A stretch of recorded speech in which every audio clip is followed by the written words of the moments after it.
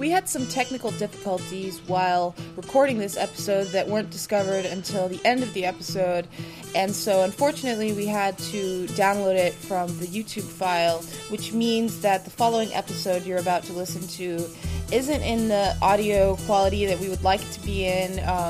It's definitely better than what we recorded, which was just unusable, so hopefully it isn't too bad. Our apologies. Bolton has blundered, the king declared. All he had to do was sit inside his castle whilst we starved. Instead, he has sent some portion of his strength forth to give us battle. His knights will be horsed, ours must fight afoot. His men will be malnourished, ours go into battle with empty bellies. It makes no matter. Sir Stupid, Lord Too Fat, the bastard, let them come. We hold the ground, and that I mean to turn to our advantage. The ground? Said Theon. What ground? Here? This misbegotten tower? This wretched little village? You have no high ground here, no walls to hide behind, no natural defenses? Yet, both ravens screamed in unison. Then one quarked, and the other muttered, "Tree, tree, tree." The Battle of Ice is coming, and Stannis is ready. He's confident, he's experienced, and even the ravens seem to be cheering him on. On the other hand, his army is snowbound and starving, while the army of the Lord of the Dreadfort has sent against him is fresh, well-supplied, and better equipped. While Stannis' force was marching through Westeros' largest forest during a seemingly endless blizzard, the Boltons, Freys, and their allies sat comfortable in Winterfell's hot spring-fed warmth, while Wyman Wanderley's endless stores kept their bellies full. It would be a mistake, however, to think that the battle hinges on such standard factors. Though better armor and fresher horses surely matter, there is much about the Battle of Ice that requires a somewhat unconventional thought process. A Song of Ice and Fire has seen many battles, but we haven't seen anything like this. In Part 1, we analyzed the politics and power situation in the North, but even the genial and affable Renly knows that this will only get us so far. The time for talk is done. Now we see who is stronger. And so we will. Now comes the time of troops and commanders. Now comes the time of morale and strategy. Now comes blood and controlled chaos. Now comes the Battle of Ice.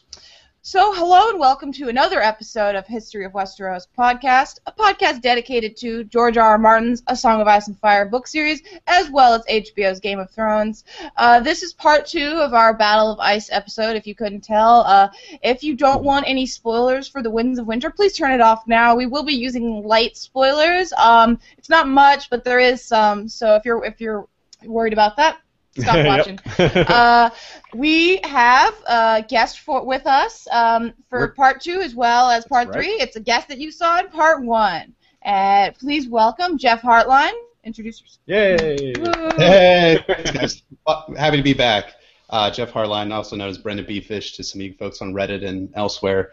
Founder of the blog Wars and Politics of Ice and Fire, and I'm really excited actually to get started on jumping into this Stannis stuff today because we have a ton of stuff to talk about. Yes, it's a lot of fun. We, of course, have put a lot of time into preparing this, as usual.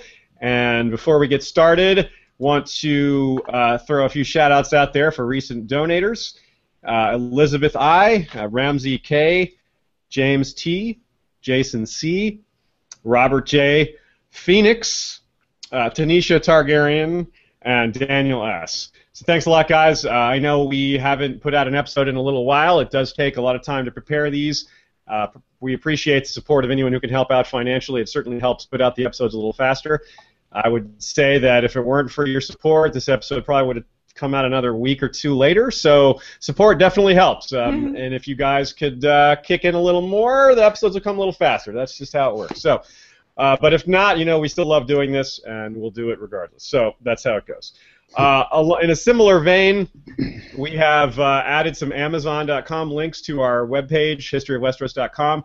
There's just a few links in the sidebar there that link directly to products on Amazon that are Song of Ice and Fire related, Lands of Ice and Fire. The new calendar. The new calendar, the Hedge Knight books, etc. And, of course, when the World of Ice and Fire comes out, which we all can't wait for, we'll be putting that one up as well. So the way that works is anything you buy through that link gives us a small credit, and it doesn't cost any more than you would have normally paid. So it's basically a free roll. If you were going to spend money at Amazon buying those things, you may as well help us out in the process because it doesn't cost you a penny more. So, but that is not what we're here to talk about. We're here to talk about the Battle of Ice. But one last thing.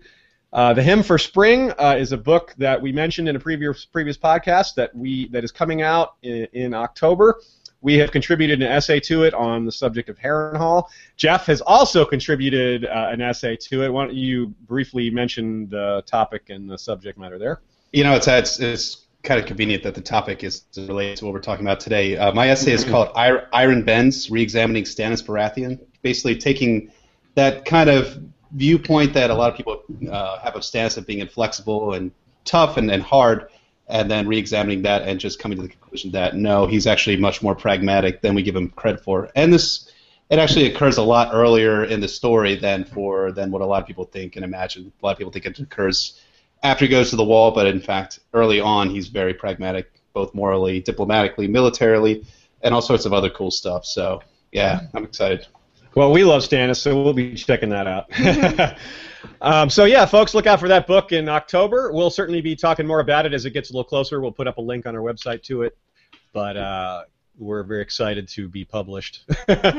So let's get into this episode, though. Some might wonder why we're doing this episode at all. After all, according to Jon's final chapter in A Dance with Dragons, the Battle of Ice has already happened. A raven arrives bearing a letter. Jon notes the color of the wax and thinks, only the Dreadfort uses pink sealing wax. This is that infamous pink letter, and it reads, Bastard, your false king is dead, bastard. He and all his hosts were smashed in 7 days of battle. I have his magic sword. Tell his red whore. Your false king's friends are dead, their heads upon the walls of Winterfell. Come see them, bastard. Your false king lied, and so did you. You told the world you burned the king beyond the wall. Instead, you sent him to Winterfell to steal my bride from me. I will have my bride back. If you want Mance Rayder back, come and get him.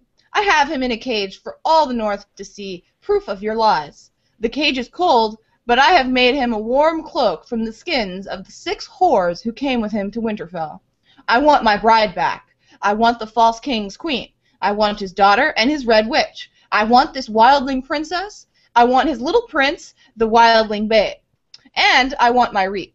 Send them to me, bastard, and I will not trouble you or your black crows. Keep them from me, and I will cut out your bastard's heart and eat it. Ramsay Bolton, true-born lord of Winterfell. Well, guys, I think that's it. Ramsay and his friends won the Battle of Ice. Stannis is now dead. Ramsay has Lightbringer. Yeah, and Mance is wearing a cloak made from the skins of the Spearwives. So join us next time we should talk about the Bolton Dominion of the North. The remainder of this episode will consist of theories on how and why Ramsay is the real Azor Ahai. Now, he'd be more like Razor Ahai, you know what I mean? The stallion that flays the world. Okay, just kidding. We love to joke around here. There's a number of things to talk about with regards to the pink letter. No, we're not going to talk about Razor Ahai or the stallion that flays the world. Well, first of all, is the letter telling the truth? Right. Is it? That's the big question. There's a lot of disagreement as to the author of the letter. We have a number of people who don't think it's a truthful document. And we also know that Ramsay himself is kind of, he's not kind of, he's a straight-up liar when it comes to many things in the book series. And Tormund Giantsbane, he's no fool himself. And a letter, besides, realizes this upon hearing it when Jon reads it aloud. Well, the first thing he says is, "Har, that's buggered, and no mistake," which is pretty much the exact thing I said personally when I read that chapter for the first time. Tormund and I have a lot in common.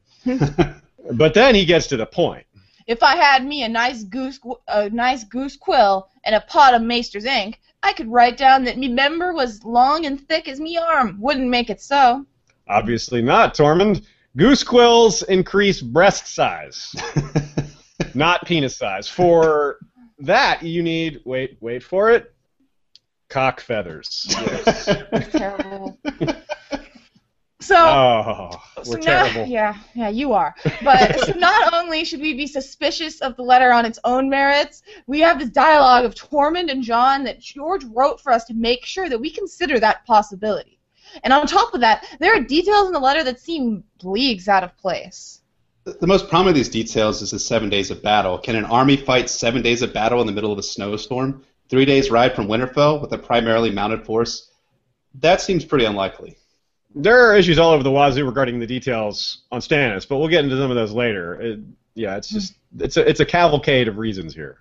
Yeah, Jon acknowledges that the letter contains lies, but he suspects that the letter is not a total fabrication, saying... He has Lightbringer. He talks of heads upon the walls of Winterfell. He knows about the Spearwives and their number. He knows about Mance Rayder. No, there is truth in there. Some have considered or outright believe that Ramsay did not write the letter. Following that line of thinking, if Ramsay is not the author, then, well, clearly it's some sort of deception because it's signed in Ramsay's name. That speaks for itself, though the possibilities are endless. So either way we look at it, the letter can't be trusted. So here's a partial and by no means complete list of other suspects and the motivations and evidence that the fandom has for them as the author of the Pink Letter. Well, we start with Mance Rayder, and Mance is the most commonly believed author of the letter apart from Ramsay himself, and the reason for that is because he's asking for very specific things that doesn't seem like Ramsay would ask for, like Mance's son and Mance's wife, or not his wife, but anyway, and also the frequent Val, use. he's asking for Val on my shirt. Val, that's right. We got a Val shirt right right here. Audio, but I'm wearing a Val shirt. Yes, it's not one you see very often. There's so many. It goes to show how many characters there are in Game of Thrones. You see a shirt like, I've never seen a Val shirt before. That's pretty cool. Anyway, the other things that kind of make it awkward is just the whole. We know that Stannis. This talk of the battle is probably just kind of out there, and so Mance is a popular person who's named as a fake author of the letter because he would have a lot to gain by this. He's certainly demanding things that would help him get his own liberty back, and as well as the fact that could Ramsay could all this be true? It just doesn't necessarily fit. We'll have a little more on that later, but right now we're just trying to go over the basics of who else could have written the letter. Another possibility that a lot of fans think about is Melisandre. I think she comes across as someone who would manipulate, who has a history of manipulating Stannis into taking action, and others as well, like Jon Snow. So did Melisandre write the letter and then send it or give it to a Raven to come back to Winterfell? It's hard to say for her. Yeah, same with Stannis. That's a theory as well. I myself don't particularly think of it as being Stannis, so it's hard for me to even point toward. I myself am not a huge fan of that theory. The reason some people think it might be Stannis is that it would look at the result. The result was that it got Jon to marshal an army and come south, and that would obviously be to Stannis' benefit because he's marching on the guys that Stannis is at war with. So it's more of a look who stands to benefit. It's a follow the money kind of attitude. You see who benefits from this letter, and Stannis is definitely going to be one of the beneficiaries, so of course he's a suspect for having written it. The same goes for Asha. Asha is a bit more of a crackpot idea for someone who wrote the letter, especially because she's kind of imprisoned by Stannis. How could she have gotten a hold of a quill and a pen, and ink and all that to write this letter? That's very hard to... Or ravens, too. I mean, there's only raven. two ravens left in Stannis' camp. Exactly. So Asha is... We mention her because it's a fan theory that's out there, but we really just don't see any way that could be accurate. So we'll mention it and then move on. So it's been mentioned, so we'll move on. So who do we think is the author of the Pink Letter? I think as a group we mostly believe that it's written by Ramsay, that it's not a truthful document. And the main piece of evidence, I think, is the handwriting. Jon sees Ramsay's handwriting in the letter that he receives early in A Dance with Dragons, before the Pink Letter. This is the letter where Ramsay announces to the North, it's the same letter that Asha gets a copy of, that is declaiming that, Ramsay is pointing out that he's basically got in charge now, that he's got Arya, that he's going to marry her and all that.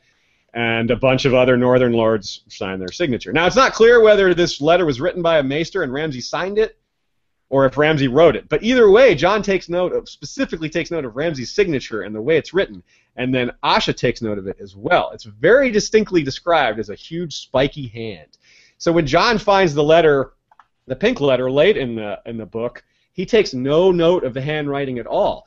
Don't you guys think that if the handwriting were different, that would stand out? I mean, Jon noticed it the first time, so if it was a different handwriting, Jon would notice. So that's a pretty hard detail to get around if you're. Yeah, I think of Jon as perceptive. I think of him as generally he would notice that. So, I think it's not outside the bounds of reality that he was distracted, or that someone could forget. Someone just could forget what the handwriting looked like. But I think John would think about that. And I also think that along that point, why did George bother to point out the handwriting in the first place if it wasn't going to matter? Especially because, like we've said many times in the podcast, if George points something out twice, we should take note. And he pointed out Ramsay's handwriting twice by showing the huge spiky hand comment in both John's and Asha's seeing of the letter. So I definitely think George intended for us to take note of that, and then he showed us that there's nothing to it. It's the letter is probably what it seems, at least in terms of handwriting.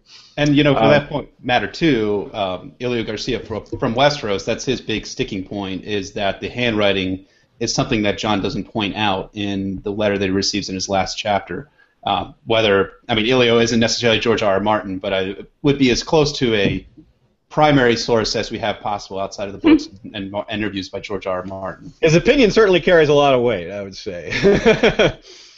And so I think that, not to say anything bad about Mance fans, I'm a Mance fan, and Stannis fans as well. A lot of people, I think the theories about other people writing, not that they don't have merit, they do, but I think a lot of it comes from a bit of hopefulness, to be honest, and I fall victim to that too myself. There's nothing wrong with hoping your favorite character survives. There's a little evidence too in that you have, Mance Rayder is, burned by Stannis and Melisandre early in A Dance with Dragons. So I think they're hoping for a repeat of that in this, where you have Mance Rayder being magically alive or magically not imprisoned or suffering a horrific fate that he probably is unfortunately suffering. Yeah, because if you believe that Ramsay wrote the letter, then you believe that Mance was tortured. Yeah. Not to mention all of the spear wives that are with him. Right. Yeah, a lot of people just don't want to think that what he described happened. Yeah, and I'm kind of in that camp, but that doesn't mean I don't want it to happen, but I know where the evidence points. If Ramsay wrote it, I just don't know how he could have known that information and not have Mance and the spear wives. Like, I'd like to think that Ramsay found this out and then they got away, but I think he has them. A couple of things that detract from our confidence in Ramsay having written the letter. There's a small thing about the wax. Now, it's pink. Now, only the Dreadfort uses pink sealing wax, apparently. And I don't imagine that pink wax is something that you can just come across easily. Like, this isn't, there's no candle stores around. So the difference is, in the first letter, it's a button of wax. In the second letter, in the pink letter, it's a smear. I don't know if that matters, but normally you have the signet ring, which makes a seal of the Dreadfort, and that would be very distinct. And in the first letter, the distinct button is there. In the second letter, it's just a smear. Now, this is part of what people look at as evidence that maybe it wasn't Ramsay who wrote it, because why wouldn't he have the button? Why wouldn't he have the seal? He's there with his father, Roose, who's got that seal. So that's a little bit of a problem. But it's certainly not enough evidence one way or another. The other piece of evidence that's very unusual, it's hard to get around, is the term Black Crow. This is very sneaky. In the letter, which we won't read again, but it says Black Crows. He refers to the Night's Watch as Black Crows. Now, on the surface, that doesn't seem odd at all. But doing some research, if you search the ebooks for the term Black Crow, now correct me if I'm wrong, Jeff, you don't find the term Black Crow anywhere in the books except for Wildlings. Only Wildlings use the term Black Crows. I think the first time it's used is by Mance Rayder in A Storm of Swords in John's first chapter. And then you hear it from Wildlings as well. I think you hear it from Val once or twice. You hear it from Mance a number of times throughout when John's with the army there. And then you also hear it again from the Spearwives as well in A Dance with Dragons. But you never hear the term Black Crow uttered by someone other than a Wildling. But I mean, I think it's a very interesting point, and I think it's the biggest evidence against Ramsay being the author. But for me, it's really kind of easy. Maybe it's not easy. Maybe it's actually more complicated than I'm making it out to be. But it seems like Ramsay was in the process of torturing the Spearwives and Mance Rayder, and heard the term Black Crow and thought that would be something that would just, rub John the wrong way, and would be a way that he would kind of launch him or encourage Jon to attack him or come out and make a unfocused and uncoordinated attack on his position at Winterfell. If Ramsay is the author, he's clearly trying to goad Jon into doing that's why he calls him bastard so much. Now, some people like to point out the fact that, well, Jon, or that rather Ramsay doesn't like the word bastard. He doesn't like that word. Well, it's not really true. He doesn't like the word, but he really just doesn't like it used in his direction. He uses it himself. There's at least once in the books he uses the term bastard casually. It's referring to his own horse. He says, take care of my horse. I rode the bastard hard. It just casually. So he doesn't actually have a problem with that word. He just doesn't really doesn't want it himself referred to that way. Mm-hmm. So with that in mind, it makes sense that he would think other bastards would be just as sensitive to that. So of course he's going to say bastard, bastard, bastard in that letter, which he does. He constantly calls Jon bastard. On the other hand, that's what Mance does too. Mance constantly just calls Jon bastard. That's just his chosen moniker for Jon Snow. He says bastard this, bastard that. So here we are. We still think it's Ramsay. Mance is possible, however. That's, I guess, as a collective 3-person unit, that's kind of where we settle. I guess that. Yeah, that's the basics of it. That's how we generally stand. Cool. All right. Well, let's move on then. That's our thoughts on the letter, and that's going to color how we think this rest of the episode. So when George released the Theon sample chapter from the Winds of Winter, he made a specific point to talk about the timeline of this chapter, and he said, quote, "The chronology, as usual, is tricky. This chapter will be found eventually at the beginning of Winds, but as you will be able to tell from context, it actually takes place before some of the chapters at the end of Dance. And so this almost certainly means that the Theon sample chapter likely takes place before Jon's final chapter from A Dance with Dragons. So, while we're fairly certain that the pink letter is fundamentally untrue, George has, well, slyly, in our opinion, implied that the pink letter could be true by basically saying that the Theon chapter and, by extension, the Battle of the Crofters Village take place before Jon's last chapter, the chapter that he receives the pink letter. In the end, though, signs point to the letter being a poor indicator of what really happened no matter what. Right, so as far as evidence for the outcome of the Battle of the Ice, the pink letter, it requires us to read between the lines. Pun intended. It reeks, pun intended, of deception, either from George, Ramsay, someone else, or everyone. So since we can't take it at its word, pun intended, we must seek our own conclusions, and that requires a good old-fashioned History of Westeros detailed breakdown. So we'll start with numbers. We'll start with troop counts. Ramsay Bolton, with his Bolton's phrase, Northmen, he had... It's unclear whether these are his men. It was really, he calls them his father's garrison, I guess. But he had 600 men with him, roughly, when he fought Roderick Cassel outside of the walls of Winterfell. Yeah, as he says, my sweet friends, there was a woman promised me if I brought 200 men. Well, I brought 3 times as many, and no green boys nor field hands neither, but my father's own garrison.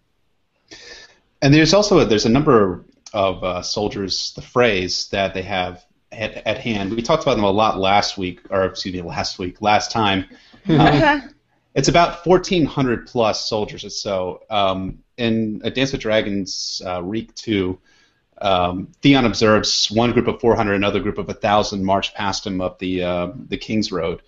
And then there's also the other major unit that Roose Bolton sends out against Stannis are the Manderleys. And the Manderleys have about 300 or so men at them, about 100 landed knights and 200 additional soldiers, which we think are probably mounted. But these soldiers, we should be aware that these soldiers are disloyal. They're not. They're not on Bolton's side. I mean, we went into great detail last time about how Wyman Manderley is plotting against the Boltons and plotting to swear his swords to Stannis. But overall, we think that our total strength of the Boltons is going into battle, or it's not really an issue of the Boltons at all. The phrase in Manderley's and Ramsay Bolton is about 2,500 to 3,000 swag, which is an old military term that a sergeant told me when I was a long time ago. So that means scientific wild-ass guess. So that's our swag. Which is an appropriate measurement for our situation here. So, very good. So, now remember, of course, that whatever happens with the battle, Roose is still going to have a lot of strength left, even if the Freys and Manderleys, etc., are defeated by Stannis. The bulk of his army and his most loyal troops and his Northmen, so the troops that are better suited to combat in the North in general, he's holding all that back. That's what he's still got. And remember also that at the beginning, Stannis says that Bolton has blundered. He's sending this bit of strength against him. But actually, from Roose's point of view, it actually does make sense because there's some things that Stannis isn't aware of. And the major thing is that these soldiers that Roose has sent out, they were already fighting each other. Rather, Wyman Manderley and Hosteen had their to-do, where Wyman nearly got his throat slashed, to death. He almost died. He barely survived that, only because he had that extra meat down there in his neck to keep him alive, I suppose. or at least we assume as much. It's possible he doesn't survive that. I guess, I guess so. It's certainly impossible. So. Now, Aziz, would you say the Freys and the Manderleys are literally at each other's throats? I would say that, yes, because I can't resist puns. So yes. So it actually makes sense for Roose to send these men out because they're at each other's throats, as we say. It's better for them to go out and fight Stannis than each other. So also there's the whole running out of supplies, too many men in Winterfell, there's too many horses, there's just too much there. So shedding some excess was good for Roose, especially if in doing so he's able to take a few chunks out of Stannis' strength or just defeat him outright. That would be obviously his best case scenario. Mm-hmm. So let's see here. So if you're Roose, better to have these men go fight Stannis than continue to fight each other. As we pointed out in part 1, time is not on anyone's side, so the Manderleys and the Freys ride out. Yeah, the key word there being ride. That's really important here. The force sent out against Stannis is mounted. There are not mountains that ride. Sorry, they're mounted. They're more mobile than Stannis' very snowed-in force, and they're heavily armored, which is, they're relatively invincible as far as soldiers in this era could be. And you would think that probably gives the Freys and the Manderleys some advantage because Stannis, in the last chapter in Dance with Dragons, we find out he's down to 64 horses. And his men are just simply not equipped by the substantial wealth of House Frey. I mean, House Frey made out big in the War of the Five Kings, and they got lands, titles, and money, too, probably from the crown. Most likely. Yeah. So, and then Stannis has a bunch of ragtag soldiers who are starving, freezing, and, of course, bickering over religion as well up there. So Stannis has about 1,000 Southron soldiers, if we get into the numbers for his army. Davos estimates about 1,500 at one point, chiefly Florent men prior to departure from Dragonstone to the north. Now, this discounting casualties from the battle at the Wall, even though that was a crushing victory for Stannis, he had to have lost a few men. And he had to leave a few behind at the Wall to protect his queen and his interests there. He took most of the able-bodied men, but he certainly left a few behind. So let's say he has, 1,000, maybe 1,200 of that 1,500, roughly. Mm-hmm. 500 or so loyal Northmen of noble houses, the Glovers, the Mormonts, etc. Right. But the biggest thing that Stannis has, the biggest contingent in his army, is the 2,000 to 3,000 clansmen. John says you can get about 3,000 or so clansmen out of the foothills up in the north, and these guys are the Wolves, the Norries, the Flints, and the Littles, and they're serving as scouts. They're also comprising the bulk of Stannis' infantry force in the battle. And to their credit, they're extremely fierce fighters, and they're extremely loyal as well. Asha herself, who's our vantage point into the Stannis' camp, actually fought them at the Battle of Deepwood Mountain, and she says, "Wolves," she thought, "they howl like bloody wolves, the war cry of the North." And then in the army there are also survivors from Roderick Castle's army, as we touched on in part 1, quote, "Fisher folk, free riders, hillmen, crofters from the deep of the Wolf's Wood, and villagers who fled their homes along the stony shore to escape the Ironmen. Survivors from the battle outside the gates of Winterfell, men once sworn to the Hornwoods, the Serwins, and the Tallhearts." And that's the letter from Stannis to Jon. Now, he also has about 450 Karstark men, or Karstark manjacks, if you prefer. Their loyalty is in question because, of course, Stannis did away with Arnulf Karstark and his family for their betrayal, which we'll touch on a little bit in a minute. So it's unclear what Stannis is going to do with them. He's not going to let them fight if he distrusts them, but I think he expects to be able to take control of them and that they'll follow him.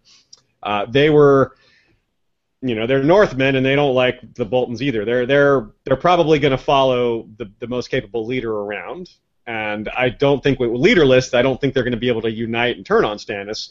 So it's kind of unclear what role they'll play, but I think if they fight at all, it'll be for Stannis, and if they're not going to fight for Stannis, they're not going to fight at all. I don't think Stannis is going to screw that up. We also have a few dozen of Moore's Umber's green boys. They're green in battle, but experts in digging pits, and they've already scored a few major casualties there. Hostein's horse and Sir Ainy's Frey, of course, was a major get. So altogether, using our swag method of estimating the number of soldiers here, 42 to 4,500 is what we get at, which is a pretty good number, actually. It is. But as we said, they've got some weaknesses in terms of their supply and equipment. But their supply and their equipment, it has an effect on them, as does the religion, which we'll talk about in a little bit. But Stannis Baratheon doesn't have the disunity that the Bolton contingent has, or the Freys and the Manderleys. And that's despite the fact that he has soldiers from different religions, cultures, and socioeconomic classes. The morale of Stannis' army, though, is pretty low on account of their equipment and food shortages, and also the horrific northern winter. On the equipment side, Stannis departed Deepwood Motte with a pretty substantial host at his back that had spearmen, men-at-arms, crossbowmen, and a sizable contingent of cavalry.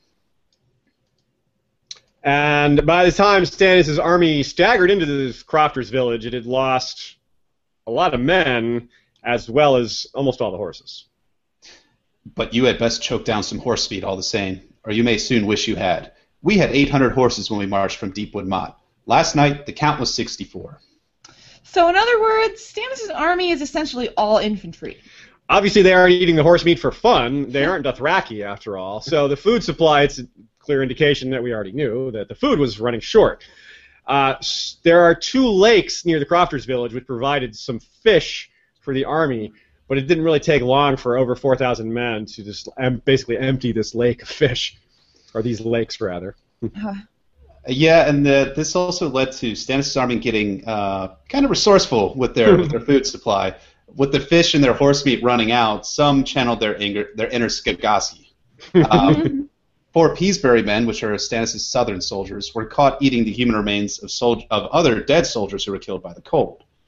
Yeah, it's rumored that Lord Peasbury himself was engaged in cannibalism too. And prior to this incident, one of Stannis' knights proposed a uniquely R'hlloric solution to the problem of the storm. A sacrifice will prove our faith still burns true, sire, Clayton Suggs had told the king, and Godry the Giant Slayer said, "The old gods of the north have sent this storm upon us. Only R'hllor can end it. We must give him an unbeliever."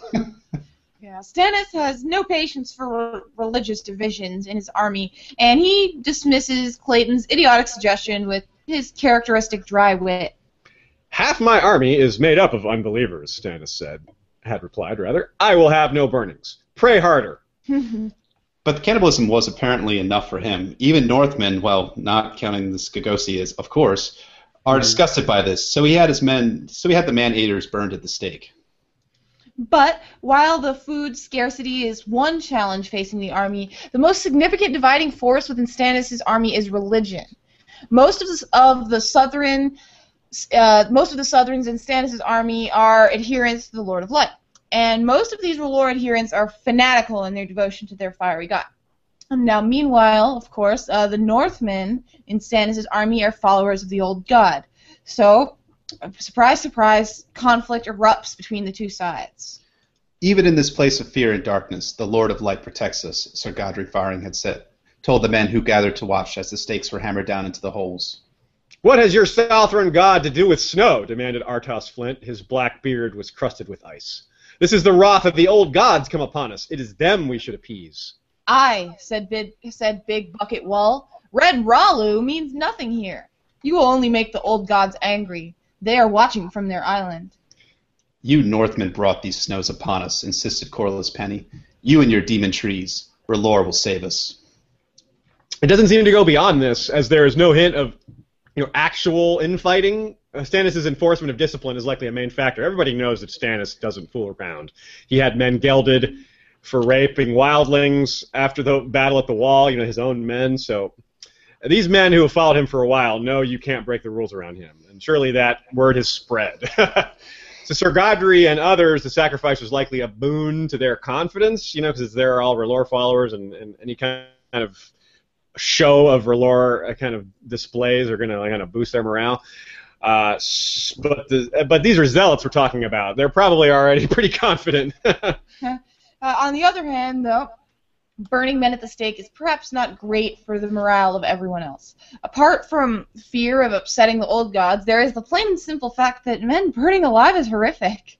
For instance, Asha, she's ironborn, she's tough, she's killed and tortured men, been in battles and faced many dangers, but the burning was too much.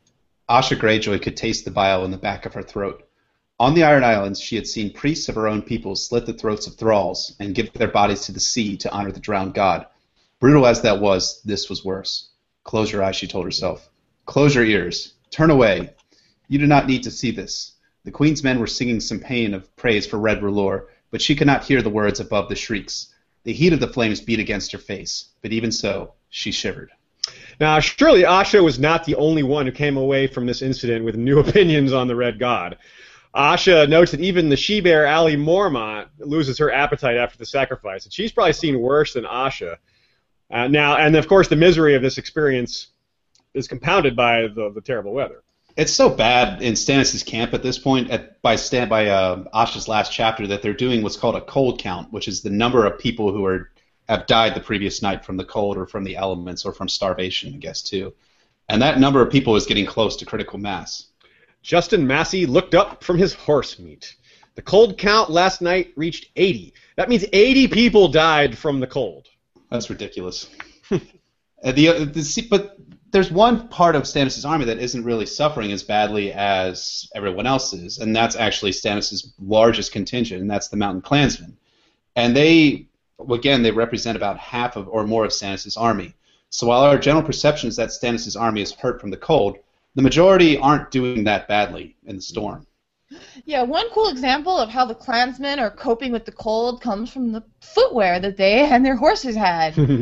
Many of the wolves donned curious footwear. Bear paws, they called them. Queer, elongated things made with bent wood and leather strips, lashed onto the bottom of their boots. The things somehow allowed them to walk on top of the snow without breaking through the crust and sinking down to their thighs. Some had bear paws for their horses, too, and the shaggy little Garrons wore them as easily as other mounts wore iron horseshoes. It's funny that I gave myself the footwear part of the episode, but that's the most interesting thing to me here. But another major issue within Stannis' army revolves around something that we in the modern world are acutely aware of: divide between rich and poor. Justin Massey succinctly summarizes the thoughts of many of these knights and nobles. You will not take Winterfell. Very confident there. Zealots are still zealots, but many have very low morale, like Sir Justin. And, of course, he's not really zealous. He's just kind of along for the ride with R'hllor. You can kind of tell from the way he talks. But it's different amongst the lower ranks. Asha observes. Whatever doubts his lords might nurse, the common men seem to have faith in their king. Stannis had smashed Mance Rayder's wildlings at the Wall and cleaned Asha and her Ironborn out of Deepwood Motte. He was Robert's brother, victor in a famous sea battle off Fair Isle, the man who had held Storm's End all through Robert's rebellion, and he bore a hero's sword, the enchanted blade Lightbringer, whose glow lit up the night. They're as cold and miserable as the nobles, but they feel that victory, like winter, is coming. And they are intimidated by the flayed man. R'hllor is the god of fire and shadow, and you can't flay fire nor shadow. So the tensions within Stannis' army, combined with the weather and pending battle, might seem overwhelming. But from Stannis Baratheon, we see only confidence. I defeated your uncle Victarion and his iron fleet off Fair Isle, the first time your father crowned himself. I held Storm's End against the power of the Reach for a year and took Dragonstone from the Targaryens. I smashed Mance Rayder at the Wall, though he had 20 times my numbers. Tell me, Turncloak, what battles has the bastard of Bolton ever won that I should fear him? It's kind of interesting for Stannis that he didn't even mention Deepwood Motte, that he had won a pretty great battle there. It's almost as if he has so many victories, he can't even brag about all of them. So, let's look a little bit more at Stannis' strengths as a commander. Stannis has broad, diverse military and command experiences. He's been on both sides of a siege, notably holding Storm's End during Robert's Rebellion and barely failing to take King's Landing during the War of Five Kings. He is a good cavalry/maneuver commander. At the Battle of Castle Black, his use of speed and maneuverability on the wildlings ensured victory in a battle where he was outnumbered 10 or 20 to 1. He uses surprise, camouflage, and indigenous soldiers to take Deepwood Motte from the Iron Men. It's really interesting, that battle itself. He used a lot of... He's really tactically proficient. He had reconnaissance, utilizing local soldiers who knew the area better than anyone else. The terrain, he used the terrain during the battle itself. The woods came up fairly close to the wall, and he moved his army through there, mostly the Northern Mountain clans at that point. And then he also used people who showed up out of nowhere, the Mormonts and the Glovers, and just took the fight directly to the Ironborn there. And we imagine he's probably going to be doing the same thing with Roose eventually. Yeah. He's incredibly tenacious, too.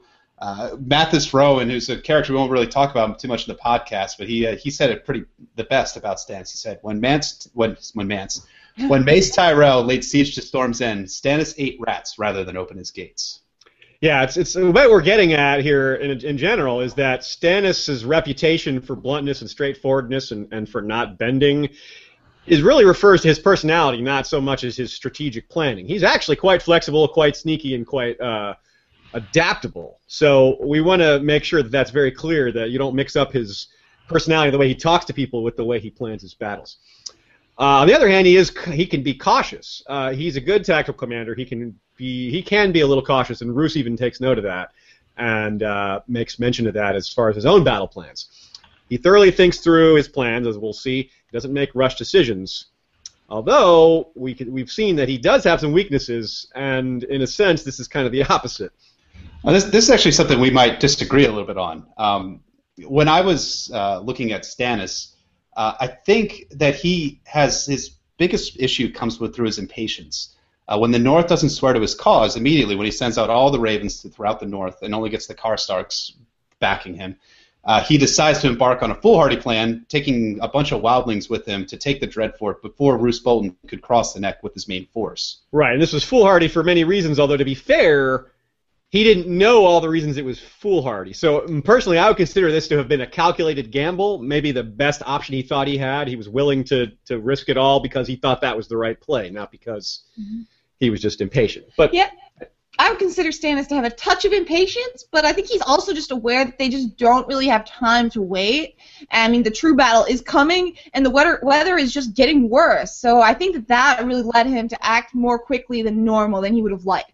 Yeah, but just imagine Stannis, though, marching south from the wall to the Dreadfort with 2,000 wildlings at his back and right. 1,000 Southrons. I mean, I understand why he had to act quickly, but at the same time, like, he would have essentially every single house in the North would have sworn against him, would have sworn for Roose Bolton had he embarked on his original plan before Jon gave him an actual battle plan.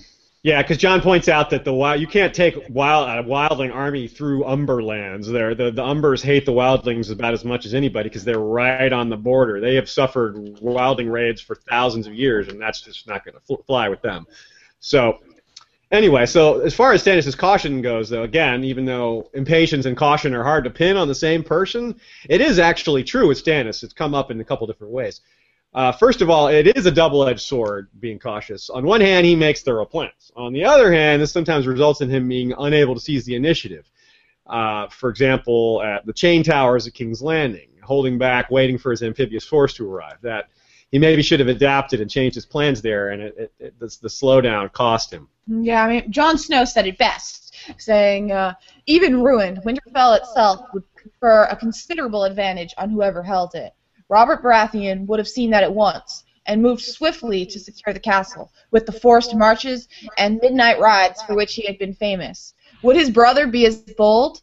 Not likely. Stannis was a deliberate commander, and his host was a half-digested stew of clansmen, Southern knights, kingsmen, and queensmen, salted with a few northern lords. He should move on Winterfell swiftly, or not at all, Jon thought. And I just wanted to say something real quick, just a quick technical note.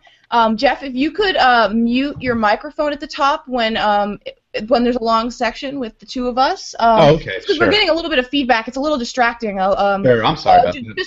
Just make sure you don't just like leave it on. It's a little hard to do, but anyways, that's all. No problem. So His tendencies. yeah, we should probably take a quick look at his tendencies and prior strategies to help us get a feel for what he might do at this time around. As a commander, Stannis generally assumes a strategic position on the battlefield, mostly coordinating battles from the rear. At the Siege of King's Landing, Tyrion suspects that he is at a high point south of the city. Stannis was watching too, Tyrion knew. He'd never had his brother Robert's thirst for battle. He would command from the rear, from the reserve, much as Lord Tywin Lannister was wont to do. Like as not, he was sitting a warhorse right now, clad in bright armor, his crown upon his head. But there are cases where Stannis will lead from the front and fight alongside his men. For instance, during the Battle of the Wall, Jon sees Stannis' royal standard fly past him during the Battle of the Wall. Hey, and through the smoke, another wedge of armored riders came on barded horses. Floating above them were the largest banners yet, royal standards as big as sheets, a yellow one with long pointed tongues that showed a flaming heart, and another like a sheet of beaten gold, with a black stag prancing and rippling in the wind. However, there's some major differences in this situation that Stannis is facing at the Crofters Village. And it's not just the weather, the terrain. This is the first time we've seen Stannis on defense. Now, sure, we saw him at Storm's End, at the Siege of Storm's End, but he didn't actually I don't think there was a single sortie against the wall itself. It makes a poor example. Siege of Storm's End is a poor example of that. So we can't know too much from his style, as we haven't been exposed to relevant aspects of what he does yet. Mm-hmm. But there is at least one major exception, one thing that we've seen him do. His stern and straightforward manner might give the wrong impression, as he is very willing to use trickery. His famous defeat of Victorian Greyjoy and the Iron Fleet was a trap of some kind. We don't know too much about it. Yeah. And let's not forget his comments to Theon that we quoted in the intro to this episode. Stannis intends to turn the terrain to his advantage somehow. Now, whatever the plan, it's going to depend on his men to see it through. Even the greatest commanders needs good subordinates. Stannis surely has men very loyal to him, but whether they are good or not is up for discussion. Let's take a look at a few of Stannis' underlings, his sub-commanders. These are the ones who will execute his orders, giving commands to the common soldiers in his name, making decisions in the thick of battle where appropriate, etc. The first one we'd like to talk about is Sir Richard Horp. Sir Richard seems to have assumed the role as Stannis' second-in-command during his northern campaign. He's a Stormlander by birth. He's famous for killing Dormund, who's Tormund Giantsbane's son at the Battle of the Wall. Horp is kind of as a fanatical dedication to R'hllor, and is even fearless, as Stannis himself notes, his bloodlust. As a squire, he dreamed of a white cloak, but Cersei Lannister spoke against him, and Robert passed him over. Perhaps rightly. Sir Richard is too fond of killing. And let me just one side note, Dormund and Tormund. Too much for me. Yep. Well, Sir Justin Massey is the next one we'll talk about. He is the most prominent of Stannis' subordinates in the campaign due to his talkative nature and his newfound love for Asha Greyjoy. And he's, of course, Asha is our window into Stannis and the Dance with Dragons. So anyone who's around Asha a lot is going to be someone we see a lot. So Sir Justin Massey got his start as a squire to Robert Baratheon, which is probably where he got his womanizing nature. The Robert was certainly a charismatic fellow, and I imagine younger people around him picked up his habits. Now, during the Battle of the Blackwater, it was Sir Justin himself who served as a staff officer to Stannis, and he's the main one who urged Stannis to retreat when Tywin and the Tyrells showed up in the rear there with fake Renly. But the thing that makes Justin more interesting than some of the others in his camp, well, we do get a lot of interaction with him and Asha, so he's around a lot. But he's a Queen's man, sort of. He's not really terribly devout in his devotion to R'hllor, and he's really ambitious. His interest in marrying Asha Greyjoy is not really based on any real love. He's likely attainted in the south and disinherited which means that he's disinherited from his lands.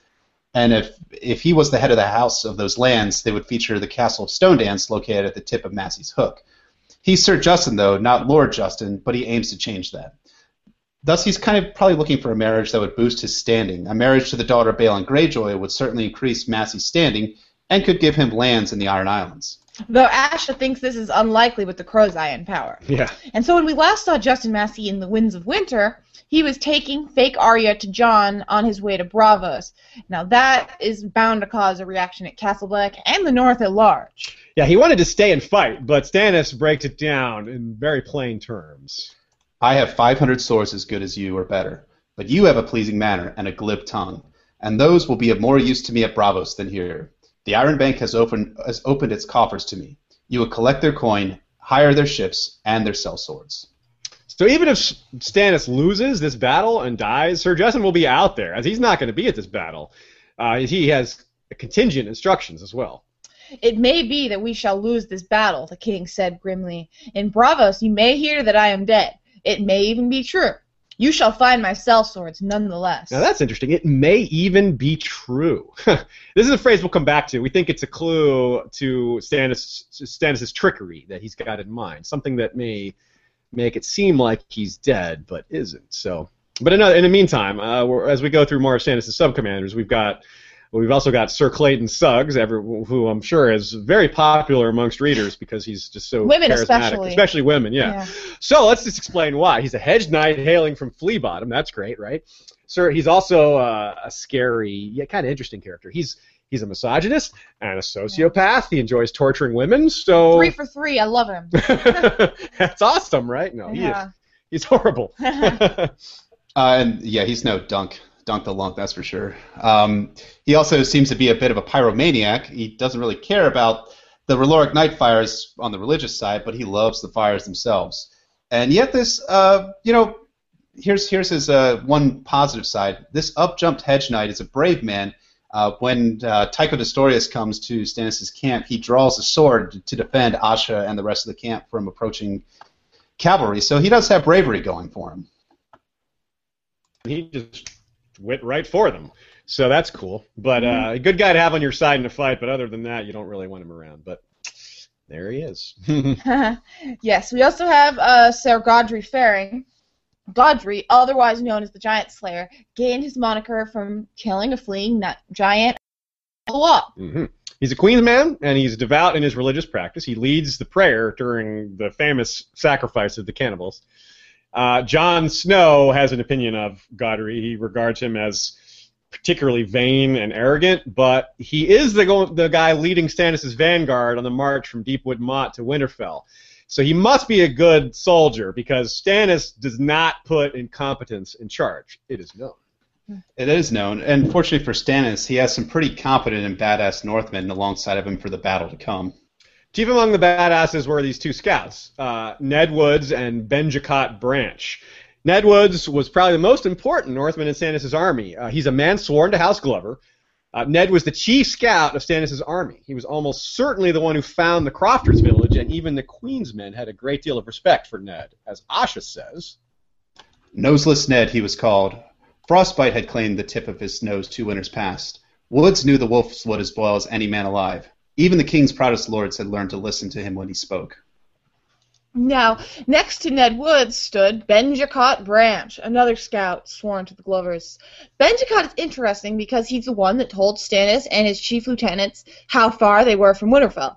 Also, his name is Benjicot Branch, so that's pretty interesting in and of itself. Branch swears we are only 3 days from Winterfell, Sir Richard Horp told the king that night after the cold count. Now, real quick, I want to interject. That's interesting, something I didn't really think about while we were writing this episode.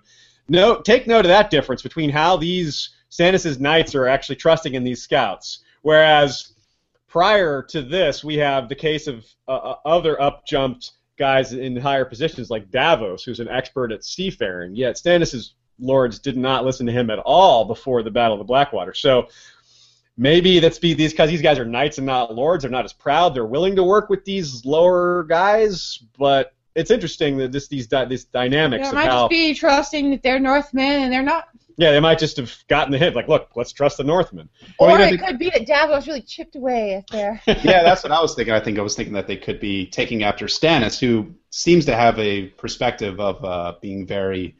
more meritocracy a little bit. Yeah, he is meritocratic than any of the other lords. that we've seen so far, even the Starks or so. Yeah, that's the kind of organization Stannis runs. It's cool too is that Stannis has these two really talented scouts, the Wolfswood inside and out. But those aren't the only important Northmen in Stannis' army. He has these clan chiefs that Stannis asked for him, as opposed to beg, which Jon made the point to tell Stannis to ask these men to join his campaign. And during the march, they kind of transitioned from a role of being political leaders to being subordinate commanders to Stannis himself. Big Bucket Wool might not have been the best of them, but he was the loudest and the most hilarious too. Yeah, what a great name. Hugo Wall had both an enormous gut and a great love for fighting, especially for Ned's girl. That's not to say that he wasn't above mocking R'hllor directly to the pious faces of the Queen's men. And let's not forget Big Bucket's badassery. I want to live forever in a land where summer lasts 1,000 years. I want a castle in the clouds where I can look down over the world. I want to be 6 and 20 again. When I was 6 and 20, I could fight all day and fuck all night. What men want does not matter. Winter is almost upon us, boy, and winter is death. I would sooner my men die fighting for Ned's little girl than alone and hungry in the snow, weeping tears that freeze upon their cheeks. No one sings songs of men who die like that. As for me, I am old. This will be my last winter. Let me bathe in Bolton blood before I die. I want to feel it spatter across my face when my axe bites deep into a Bolton skull. I want to lick it off with my lips and die with a taste of it on my tongue. Yeah, I call that pretty badass. Yep. But there are other chieftains now serving in Stannis' army besides Big Bucket. Morgan Little had brought the Littles to Stannis, and they were ready to fight. But by the time that Stannis' army limped into the Crofters' village, Morgan Little had a different motivation for fighting than simply to back Stannis. This march was madness. More dying every day, and for what? Some girl? Ned's girl, said Morgan Little. He was the second of 3 sons, so the other wolves called him Middle Little, though not often in his hearing. It was Morgan who had almost slain Asha in the fight by Deepwood Motte. He had come to her later on the march to beg her pardon for calling her a cunt in his battle lust, not for trying to split her head open with an axe. Yeah, you gotta love Middle Little. Yeah, killing is fine, but that was really rude to use that term. Yeah, it's nice because even Asha even comments, she even thinks about, how that term, she doesn't like that term, and how she thinks it's funny that men use it, and yeah. Even though it's the most part of the thing that men value most in a woman, that's what they call them. Yeah, it is kind of. I think it's Sir Clayton Suggs that instigates that thought process from her. Yeah, I love that. I love that line, but I hate that in the show they have her say the word cunt. Oh yeah, they do, don't they? Darn them. Oh well. But so next up in our pantheon of clan badasses is Artos Flint. He's the second son of Lord Torgon Flint, and if you recall, Torgon is a firm Stannis supporter and was last seen at the Wall for the wedding between Alice Karstark and Sigorn, the new Magnar of Them. Now, in contrast to Big Bucket, Artos seems somewhat fearful of R'hllor. You Northmen brought these snows upon us, insisted Corlys Penny. You and your demon trees. R'hllor will save us. R'hllor will doom us, said Artos Flint. But not so fearful as to ask completely logical questions and come to logical conclusions. What has your southern god to do with snow? Demanded Artos Flint. His black beard was crusted with ice. This is the wrath of the old gods come upon us. It is them we should appease. And then we have Morgan Little again. Another second son in an army filled with second sons, yet not the second son's sellsword company. Morgan is particularly interesting to us because of the relationship of the Littles to the Starks. Now, if you'll recall from Part 1 and Bran's first chapter in A Storm of Swords, a Little is in the same cave as Bran, Mira, Jojen, and Hodor. We're inclined to think that this Little shared that information with his clan leadership, so they are more aware of what's going on than maybe even some of Stannis' men. Yeah, and we also, as we previously talked about, Morgan had a run-in with Asha Greyjoy during the Battle at Deepwood Motte, but he's very, very loyal to the Starks, which is important. Mm-hmm. Right. So. Mm-hmm. And finally, rounding out our cast of rogues is the She-Bear, Alysanne Mormont. The She-Bear is a fierce fighter. Even Sir Clayton, the torturer of women, seems cautious in her presence. Yeah, he actually gives her a wide berth. That's something that was kind of sly and subtle. A wide berth? Oh, yeah, that's right. See, I'm not the only one who puns her. Yeah. That said, though, Stannis doesn't actually trust female fighters too much. It's one of his weaknesses. She might not be given an important role in the battle, in other words. Though that doesn't mean she won't do anything meaningful. Well, the leaders are leaders all the same, no matter what job they hold. But it's interesting, too, in Theon's sample chapter, when Stannis is talking with Sir Justin, he tells Justin to take Alysanne Mormont with him back to take fake Arya back up to Castle Black so that she would have female companionship. So she probably won't actually be a part of the battle at all unless the battle takes place immediately before Justin leaves. That's a good point. Yeah, she's good to mention, but like Sir Justin, she probably won't take part in the actual battle itself. So Stannis is normally really good at judging competence, so he wouldn't give, as we said, he wouldn't give command over anything important to somebody who's not good. Certainly wouldn't give it to somebody nicknamed Sir Stupid. Which is precisely what Stannis calls the Frey commander. With the death of Amy's Frey via pit traps, thanks Crowdoof. Crowdoof, official name from now on. Yes, official name. Sir Hostine Frey is in charge of the Freys now after Aenys died. Born the sixth son of Walder Frey, Hostine is a capable soldier, despite having once been captured by Tywin Lannister, spending some time in his dungeons. In addition, Theon also says, Hostine was a bull, slow to anger but implacable once roused, and by repute, the fiercest fighter of Lord Walder's get. This is the man who attacked Lord Manderley inside of Roose, Ramsay, and plenty of Manderley's men, only stopping when ordered to turn his anger on Stannis instead, saying, "As my lord commands, but after I deliver you the head of Stannis Baratheon, I mean to finish hacking off Lord Lards." So it's pretty safe to say that he's roused. Yeah, so he must be implacable. But he also has a bad reputation with regards to brain power. Stannis, not one to mince words, says, "Angry foes do not concern me. Anger makes men stupid, and Hostine Frey was stupid to begin with. If half of what I have heard of him is true, let him come." Look at Stannis, that gossip monger. What do you heard about him? So Stannis' confidence could be partly derived from knowing he's up against, but of course his recent rise in confidence can also be traced to a few other things. He's gotten the banker, so he's gotten all this money now. That's a big boost to his cause. He's had the people that were planning on betraying him, that's been revealed to him, so he knows that he's got an edge because he knows something that his enemies are relying on, that he's pretty much undone. And of course, there's the possibility that distance from Melisandre is making a difference. Davos has noted several times that, and this is related to the creating of shadow babies, that Stannis just looks older, and this is something like the life is being drained out of him. Something is taken from him when he helps create these babies. And we know that Stannis spends a lot of time in bed with Melisandre in general when they're together. Of course, they're not just making shadow babies every night, but it could be that the distance from these, you need 9 months after all. Yeah, that they're not together. This could actually be invigorating to Stannis a bit, just that he's regaining some of his vitality. But that's just a slight observation there. So he'd be even more confident, though, on top of all that, if he knew that the Manderley commander is likely going to join him and likely do serious damage to the Freys in the process of switching sides. But we don't know who the Manderley commander is going to be. Manderley himself is, Wyman Manderley is himself in no state to lead soldiers in battle after the wound that Sir Hostine gave him. But not to say that he was in shape to lead troops before that, considering his size. But I don't think that whoever leads the Manderleys out of the gates of Winterfell will matter all that much. The main Manderley force is not at Winterfell, but hidden away from the castle. My personal guess for who's going to lead the battle is Robert Glover will be leading the Manderley force that's hidden away. So we could speculate briefly on who Manderley and Robert Glover might tell about and where Robert might be. For example, Shirley Wyman told his son Willis. Willis might be involved somehow later in the campaign. Certainly, he rode to war with Robb Stark. He did spend a long time in prison in Harrenhal, so that might affect his capability. But enough time has passed. He's probably okay now. So it's going to be real interesting to see how the Manderleys get involved. There's a lot of unknowables there, and we know that the Manderleys have a lot of strength that they haven't displayed yet. So we'll see.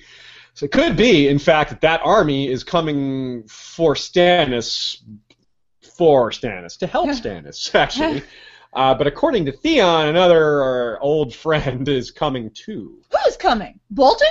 Lord Ramsay, Theon hissed. The son, not the father. You must not let him take him. Roose is safe within the walls of Winterfell with his new fat wife. Ramsay is coming.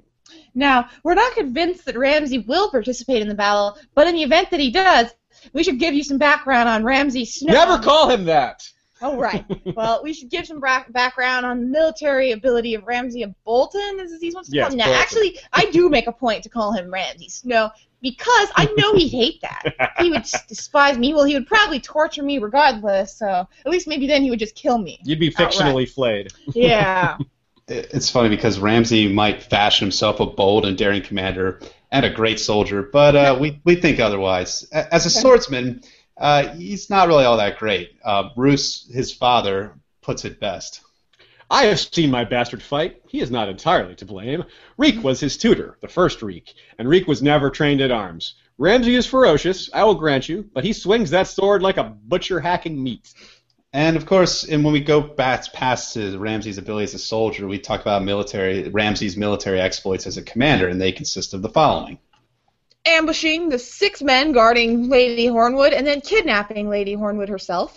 Cowardly taking the persona and clothing of his servant Reek when Sir Roger Cassell arrived to exact justice on Ramsay. And then we can't forget that when he was released by Theon from Winterfell, he brought Dreadford's soldiers to save the Iron Men from certain death at Winterfell.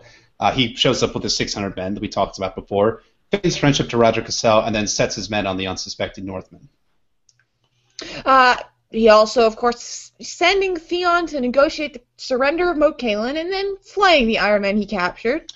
Yeah, if only flaying was a requisite skill for commanding, Ramsay would be top-notch. But anyway, finally, he also failed to find the missing phrase, Rhaegar, Simon, and Jared. But what an idiot! Who doesn't check the pies when you're looking for phrase? I mean, really. I mean, we just come to the conclusion that he has some low conning, as Roose says, but he's pretty mediocre and a poor soldier and commander. Though if he wasn't somehow lying about the letter and really did beat Stannis, well, we definitely need to revise our estimation of the man. Yeah, it's like, oh, he beat Stannis after all? Okay, he made this pretty good. Before he can fight Stannis, though, he has to find him. He might have trouble in the dense woods and blinding snows around Winterfell. In a vacuum, Stannis and the Freys are equally inexperienced and ignorant of the North, but we aren't in a vacuum, are we? Are we? Well, it's not. I don't think so. While Stannis has the great scouts we talked about and an army full of Northmen who know the area and are used to the weather, the Freys are led by a man with no experience in the North and without the aid of the awesome local talent. Instead, this Bolton alliance is relying on a map. Yeah, recall that when Stannis confirmed the pending double cross through of the Karstarks through their maester the Dreadfort, who happened to be with Arnulf Karstark. I will ask you once again, what was in the message you sent to Winterfell? The maester quivered. A map, Your Grace. There's only one map. I stuttered more. So Stannis knows that Roose and Ramsay know his location, but Roose doesn't know that Stannis knows what he knows. Ramsay and Sir Hosty may think that they have at least some element of surprise. They also probably think that Karstark is going to turn on Stannis, unaware that Stannis has snipped out this betrayal via the quivering maester, telling Arnulf, his kids, and his grandkids. You are dead men. Understand that, the king went on. Only the matter of your dying remains to be determined. You would be well advised not to waste my time with denials. Confess, and you shall have the same swift end that the young wolf gave Lord Rickard. Lie, and you will burn. Choose. Yeah, okay, Stannis, you're pretty epic. We give you that. It's not, He's got so many great little speeches. you do not want to mess with Stannis if you... Yeah, I love this. The Winds of Winter chapter, or this Theon chapter. Stannis is at his most badass. He's totally in control. That might be my favorite Theon chapter actually as well from the entire series. Is that I hadn't thought about it that way, but I might have to agree with you there. The weather may be bad as well, of course, but from the Bolton point of view, they think it's Stannis and his men who are suffering from it the most. So they likely feel that the weather is kind of on their side, but this is a mistake. Because if we've learned anything about the North, the geography and weather can be as unpredictable as it is brutal.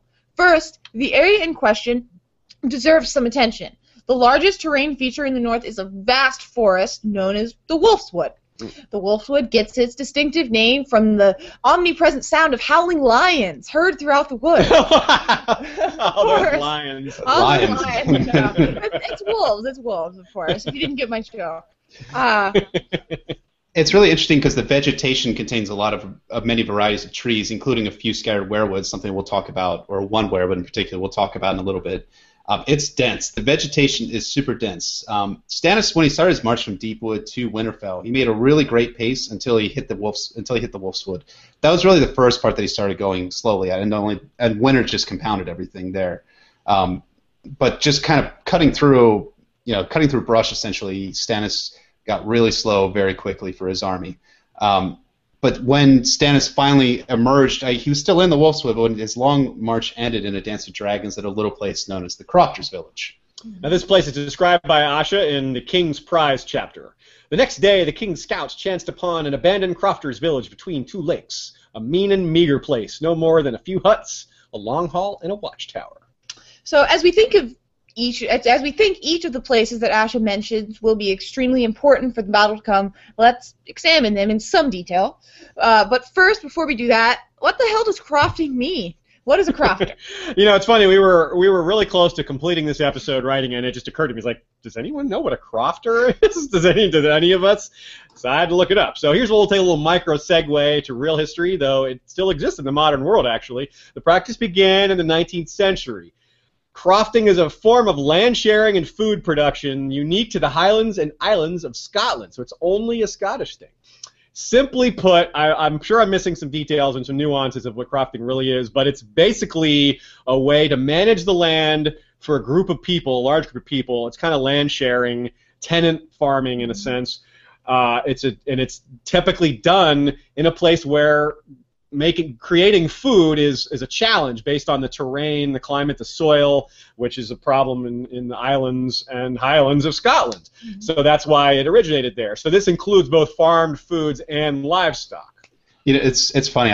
When I thought of the Crofters Village, I'll be completely honest, I thought it was a crafting village where they created crafts. So they did like arts and crafts. And I definitely leaned towards something like that. I wasn't thinking like crafts exactly, but I was like thinking of like weaving. Like I was thinking of maybe more utilitarian type of crafts. That makes more sense. I still like my little arts and crafts idea, like you do at summer camp or whatnot when we were kids.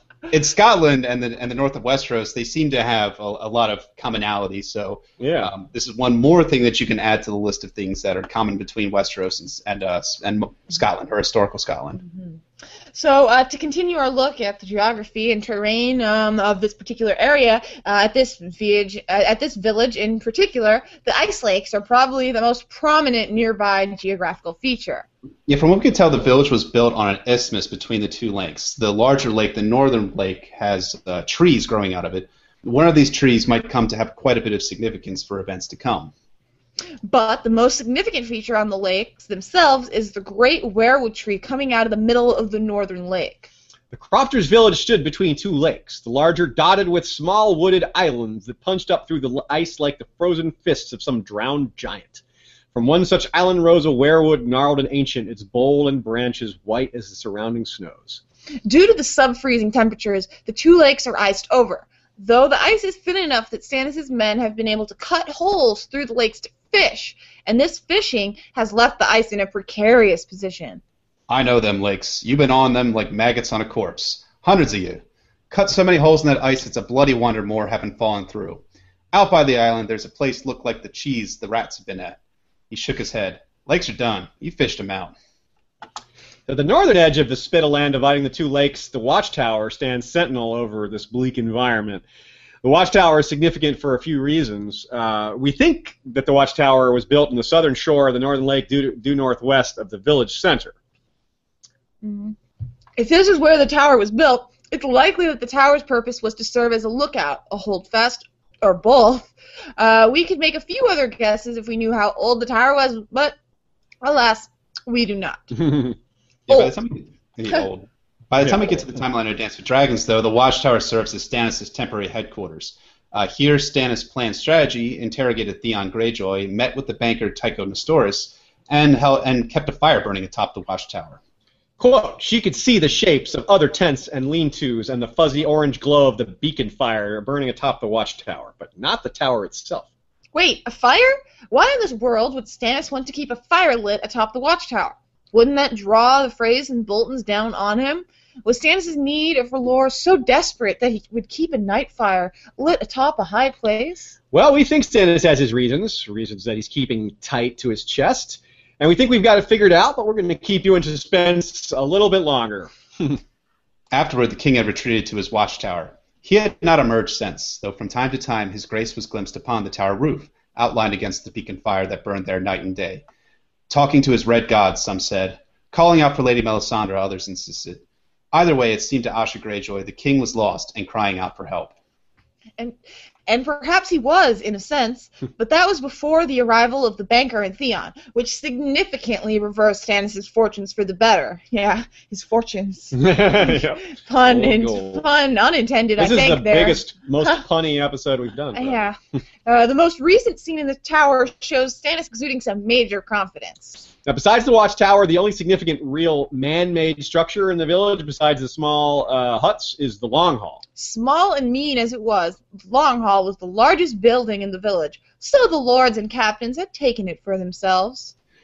Yeah, it's kind of interesting. I had written this note in our notes. I think that this is part of George R. R. Martin's indictment of feudal society. The nobility had a roof over their heads and shelter from the storm, albeit it's a small one, but the commoners had to endure the elements of the tents. I think, or tents or lean-tos, I think is how Asha describes it. Probably some of both. Yeah, the commoners are out in the cold, essentially, and the lords and the knights have a long hall, have some shelter over their head, and probably some warmth as well. Eventually, the Long Hall kind of gets converted to a different purpose, which is to store the Karstark Manjacks. It's like a professional sports team, and they're like, I'm going to go out and see the Karstark Manjacks game today. So that's where that Long Hall is storing those 450 men until Stannis figures out what to do. Not hockey? Assuming he can figure out whether they're going to be loyal or not. So.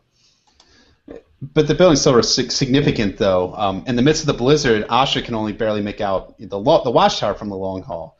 This could indicate that the Long Hall is a great distance away from the watchtower, or more likely that the swirling blizzard is dropping visibility down to nothing. But there's one final thing that we want to draw your attention to when it comes to the geography terrain. Overshadowing the Crofters village, both figuratively and quite literally, is a giant weirwood tree growing out of the center of the northern lake. This massive tree stands sentinel over the whole of the setting. Some, like Asha, are kind of in ominous awe of it. As described in our Weirwoods tour episode, this tree has a frightening face, and it may grow more frightening still after witnessing the upcoming battle. It's also pretty ominous. Well, I mean, most, if not all, heart trees are ominous, but this one's particularly ominous. We can imagine that a lot of blood is spilt right in front of this tree. Mm-hmm. Unlike Asha, though, there's others like Theon that don't really have awe as much as complete and utter terror of the heart tree. Especially after his sister Asha advises Stannis to sacrifice Theon against the tree. Mm-hmm. Of course, a good chance she'd do much to avoid seeing him burned alive. We saw how horrible that experience was for her. Yeah, no, it's an interesting subtopic that we won't get into today, but it's something to think about. Why are the ravens yelling out "tree" in that scene? Yeah, it's something that has puzzled a lot of us. Like, what's going on there? Is Bloodraven or Bran? Are they speaking through the ravens? Are they trying to encourage Stannis to do what Asha said? Some people even think it's possible that someone took over Asha's voice right then, because her voice. Theon notes that her voice gets a lot deeper. So, conspiracy theories abound about that line, but we don't have time to cover that. We have to focus on the battle. Okay, so the weather, of course, we've harped on the weather constantly throughout this episode and the last episode, and that's just because it's so important, especially in considering strategy. The weather in and around Winterfell is, of course, atrocious. It started as a light dusting. It turned out to be much, much more, and the weather isn't just bad around Winterfell. John himself reports heavy snows about 3 days south of Castle Black around the time of Ramsay's marriage. Crackpot theory there that the marriage is what pissed off the old gods so much, and they started bringing the snows down. But that's pretty crackpot. Anyway, back to the battlefield, though. Quote: "The snow was still falling, even more heavily than when she'd crawled inside the tent. The lakes had vanished, and the woods as well. She could see the shapes of other tents and lean-tos, and the fuzzy orange glow of the beacon fire burning atop the watchtower, but not the tower itself. The storm had swallowed the rest." At Winterfell, the snow had also fallen and accumulated really quickly. When Theon reminisced on his escape from Winterfell in his sample chapter in The Winds of Winter, he thinks, The outer wall of Winterfell was 80 feet high, but beneath the spot where he had jumped, the snows had piled up to a depth of more than 40 feet. Cold white pillow. That's crazy. I mean, if you think about it, I mean, not sleep on that. No. I mean, the snow is still falling, and in Theon's last chapter in Dance with Dragons, the drifts are 40 feet high. Like 40 feet high. I know, it's crazy. It's a crazy high amount of snow. I mean, it had to like push up against the walls of Winterfell itself, pretty high up there, because the walls are 80 feet on Winterfell, right? Yeah, 80 feet, exactly. Halfway up. Yeah. Halfway up. Yeah. So clearly the weather will have a major impact. Any strategy must account for it, and that's why we bring it up so much and hammer it in. Yeah, we can't emphasize enough that many of the standard elements to a pitched battle will be missing or changed. I mean, just think about this. With winds and low visibility, archers are just useless. The archers are not going to play a role in this battle at all. As we mentioned earlier as well, banners will be difficult to see. Trumpets might be difficult to hear.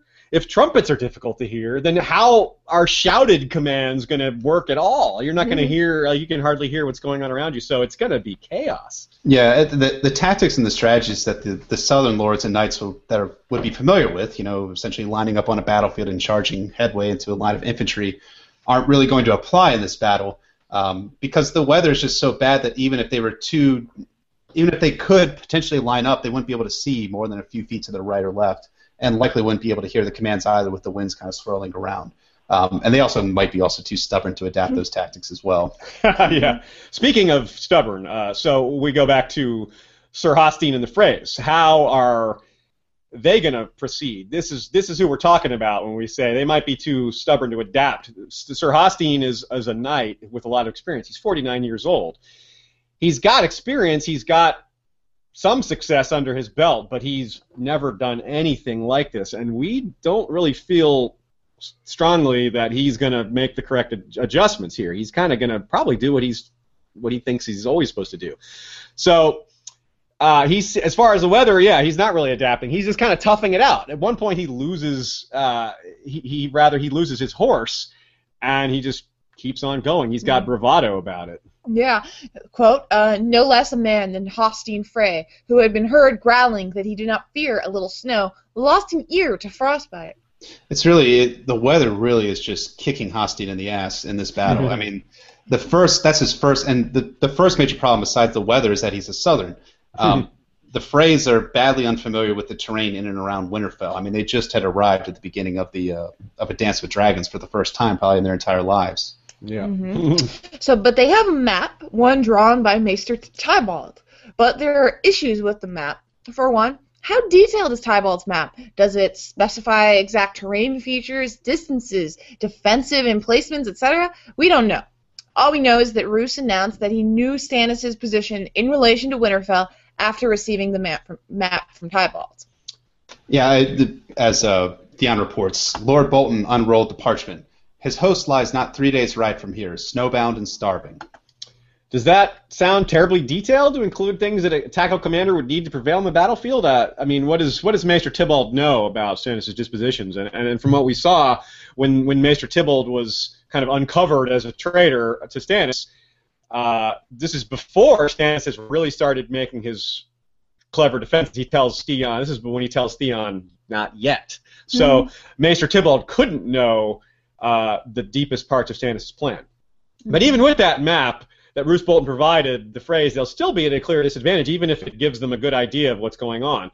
Because even if the map was more detailed than simply Stannis is here, Jon says it well earlier in A Dance with Dragons. The map is not the land, my father often said. It's kind of interesting because, it really boils down to, another thing we also learned in the army back in the day was that the map is just a representation of the terrain. But for those from the north, the Freys, they're kind of moving into unfamiliar terrain, and this is likely going to cost them. And this, again, speaks to Hostine's second biggest problem, and that he and his men are, again, Southerners. In battle, men follow banners. That's how the chaos of battle is reduced and controlled somewhat, is that you can always look around the battlefield, find the banner that you're supposed to be following, and at least you know where to be, roughly. But again, snowstorm, low visibility, And to compound it, the Frey banners are blue and white. Like, how are you going to see that in the snow? So that could be a major problem. Mm-hmm.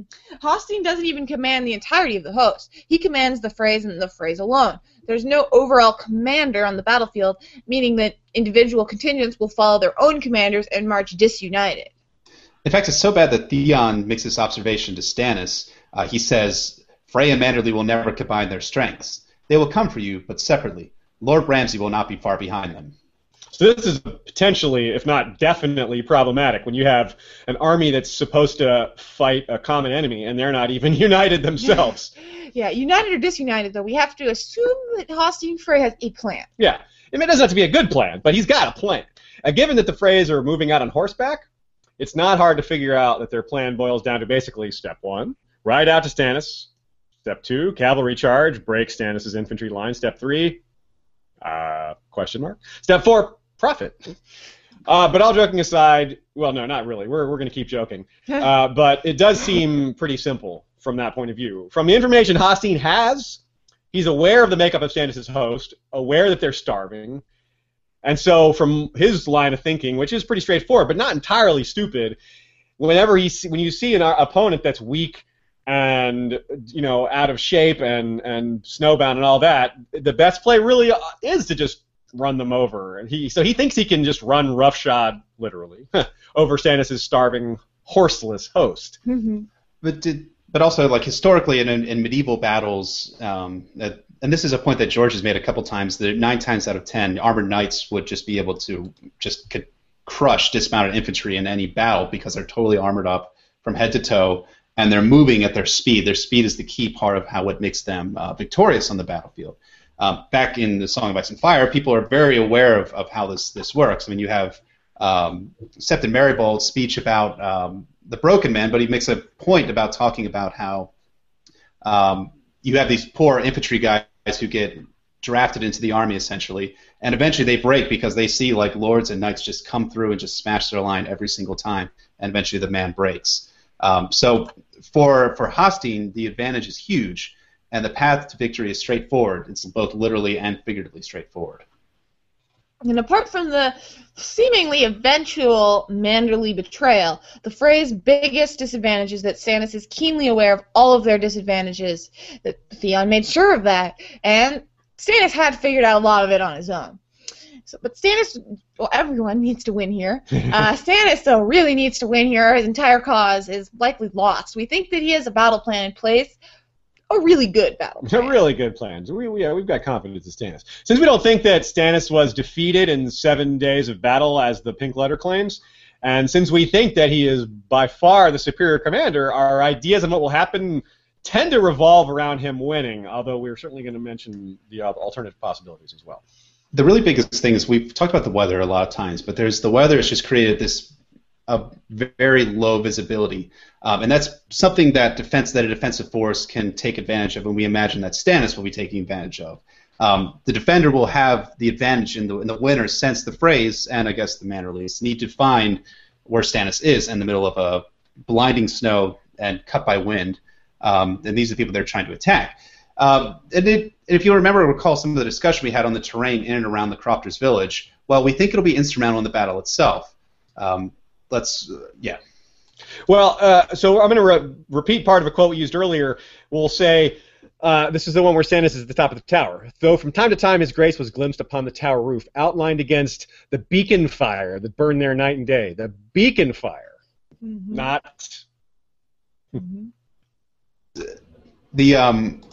The use of the beacon fire is very deliberate we think it's very deliberate on George R. R. Martin's part. He could have used night fire in the sense, because he used that several times before with Stannis and their worship of R'hllor.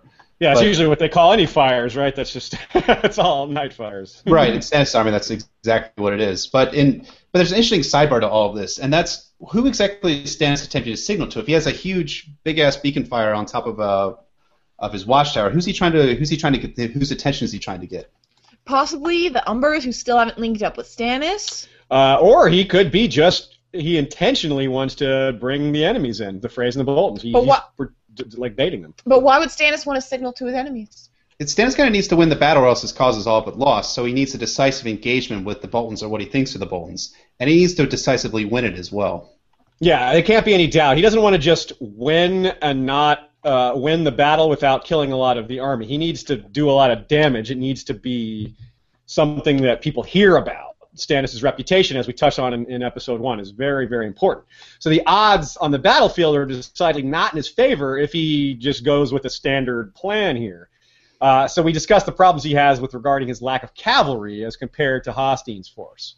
He knows that rolling the dice on a regular pitched battle is a terrible gamble. Thus, Stannis is likely considering unorthodox tactics to win the battle. In his excellent essay on his blog, Meditations of Ice and Fire, Reddit user Can't Use posits a theory known as the Night Lamp Theory.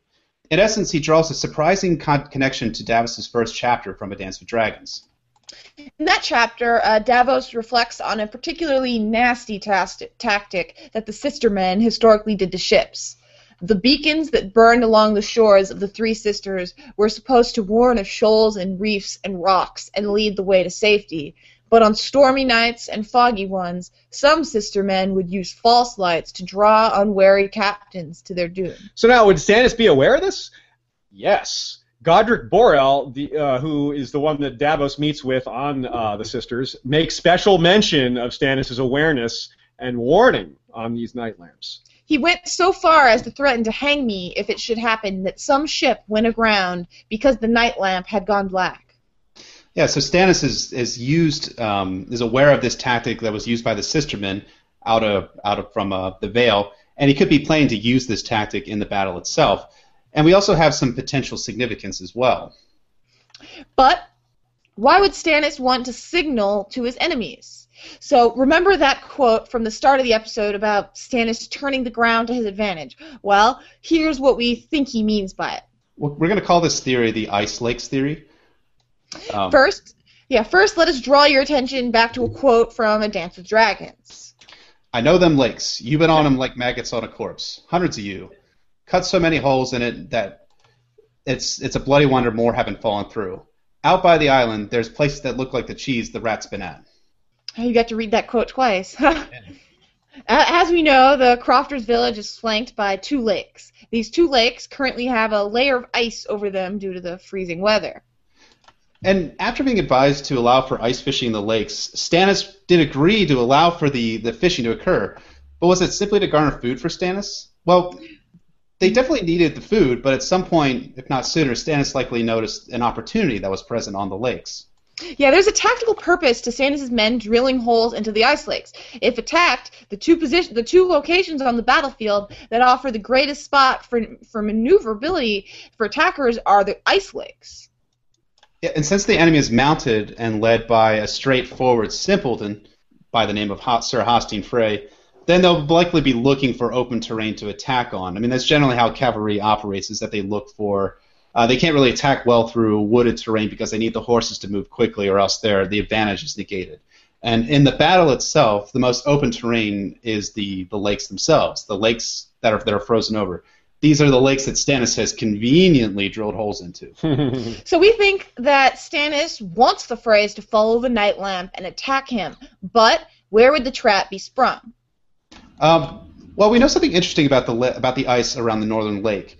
The area with the most holes in it is the ice in and around the giant weirwood tree coming out of the middle of the lake. Well, why is this important? Well, consider that if the Bolton host comes at Stannis, it does nothing for his cause if only a few knights drown in the lakes. All the Boltons would do is just pull back, reevaluate where to attack. It'd be a nice trick, but it wouldn't kill enough of the men to win Stannis the battle in the long run. Right, exactly. But if Stannis can lure the majority of the Frey forces out onto the lakes without the Freys noticing many of the holes atop the ice, which is actually pretty probable considering that you have snow falling so quickly, it would likely cover up the holes, at least from someone who's just looking at it at a eye point. He could potentially drown the majority or the entirety of the Frey army before they even have to draw a sword. Mm-hmm. In other words, if Stannis can get the Freys out to the center of the lake, or at least far enough out on it before the ice starts to break, he could kill the vast majority of them without even having to draw a sword. Mm-hmm. Yeah. Yeah, that's... Oh, go ahead. That's only the likely strategy for the Ice Lakes battle. We think that Stannis is thinking 2 or 3 steps ahead of the situation at hand. And while we'll delve into this at much more length in Part 3, we're going to leave you with this quote by Stannis. "It may be that we shall lose this battle," the king said grimly. "In Braavos, you may hear that I am dead. It may even be true. You shall find my sellswords nonetheless." Yeah, we used that quote earlier, and we had to bring it back here because it's so interesting. What a weird thing he's saying. It definitely hints at some sort of trick. It may be that you hear I'm dead, eh? Stannis knows nothing is certain, especially in battle, and that there are many possibilities. So we have come up with a little exercise here we're going to do for a few minutes. We've called it wargaming.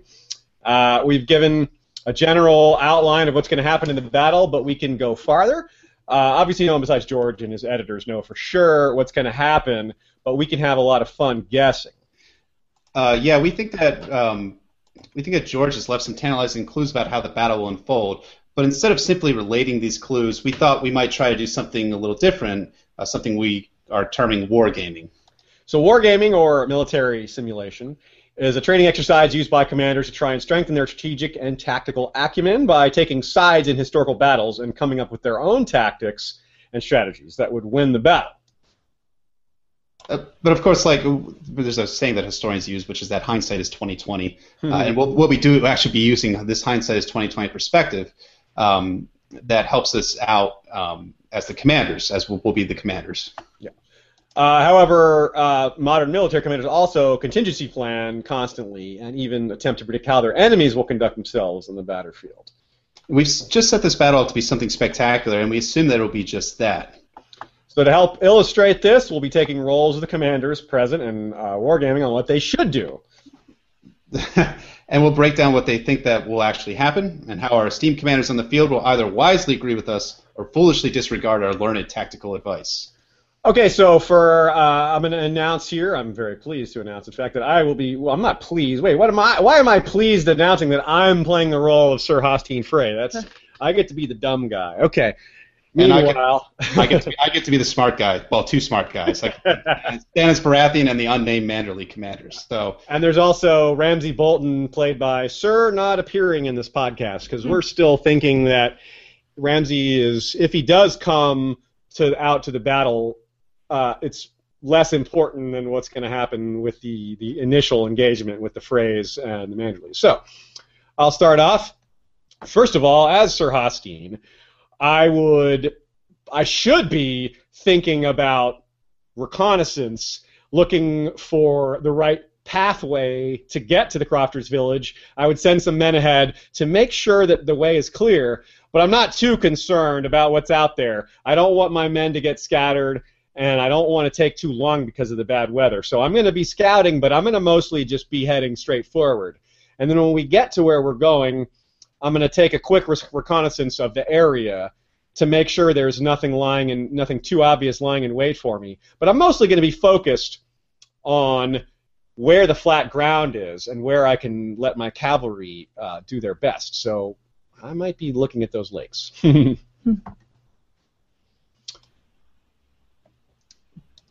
But are you? I mean, as a commander, though, you also don't want to necessarily be attacking. You would only be committing your main force, right? Right. I would certainly have some guys at the front who are looking to. I'm not going to just blunder in there, even though we're talking about Hostine just going right for it. I'm not going to go that blindly ahead. I'm going to send some men forward to make sure that it's like a testing the waters kind of deal. I'm going to send That's another pun. Yeah, testing the frozen waters this time. So I'll send some feints up there to make sure that there's nothing that unexpected going on, and to maybe confuse Stannis, maybe to keep him on guard as to not knowing exactly what direction my forces are going to come. And now I'm also going to, of course, be keeping a lookout for weak points, like Barristan does the Battle of Meereen in the Winds of Winter. But if I don't see any weak points, I'm still going to go right for it, because I'm Sir Hostine Frey, and I am really mad at Stannis, and I want to get this over with. Well, you're Hostine Frey, but you're also trying to be a smart. You're not trying to be Sir Stupid. You're trying to be Sir Smart. I'm not very good at being Sir Stupid, I guess, or maybe I am, and I just don't realize it. That's usually how it is with stupid people. I'll be taking the role of Stannis. So as a defender, Stannis really only needs to do two things in the battle, and that's to keep his army from routing on the battlefield, and he needs to personally survive it. But it seems as though Stannis is going, like we said before, is going for a decisive win in the battle itself. He needs to ensure the enemy is unaware of his defensive preparations, and for this, he actually has the cool thing in that he has winter and the snow actually helping him out a bit there, so giving him an assist.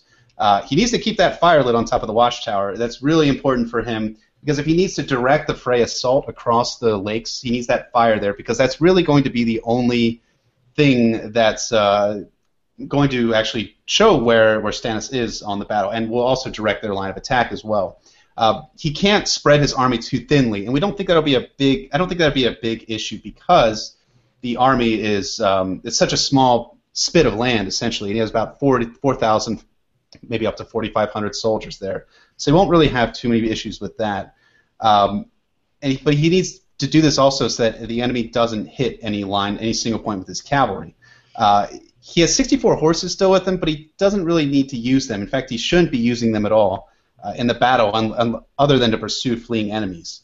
But considering the terrain and Stannis' plan, it's inadvisable to waste these resources in the battle itself. And then another point that I would do as Stannis is I would probably put the Mountain Clansmen in the position where you want the Freys to attack him. I would probably have them just shouting and making a lot of noise and trying to get the attention of the Freys that are approaching the battle itself. So you want to have kind of a noise and also both a noise signal on the ears, and also you want a noise and light signal essentially through the night fire or the beacon fire, and through the noise from the Mountain Clansmen. Yeah, real quick, as myself, if I'm seeing that beacon fire, I'm definitely heading right for it. As Hostine, we know that from my point of view, you're snowed in over there and you're starving, and it's just a matter of finding you and crushing you. So yeah, I'm coming right for that beacon fire if I see it, and I imagine I will. Right, and that's the important thing for Stannis. To win defensively, he needs to use like the unorthodox tactics we talked about earlier.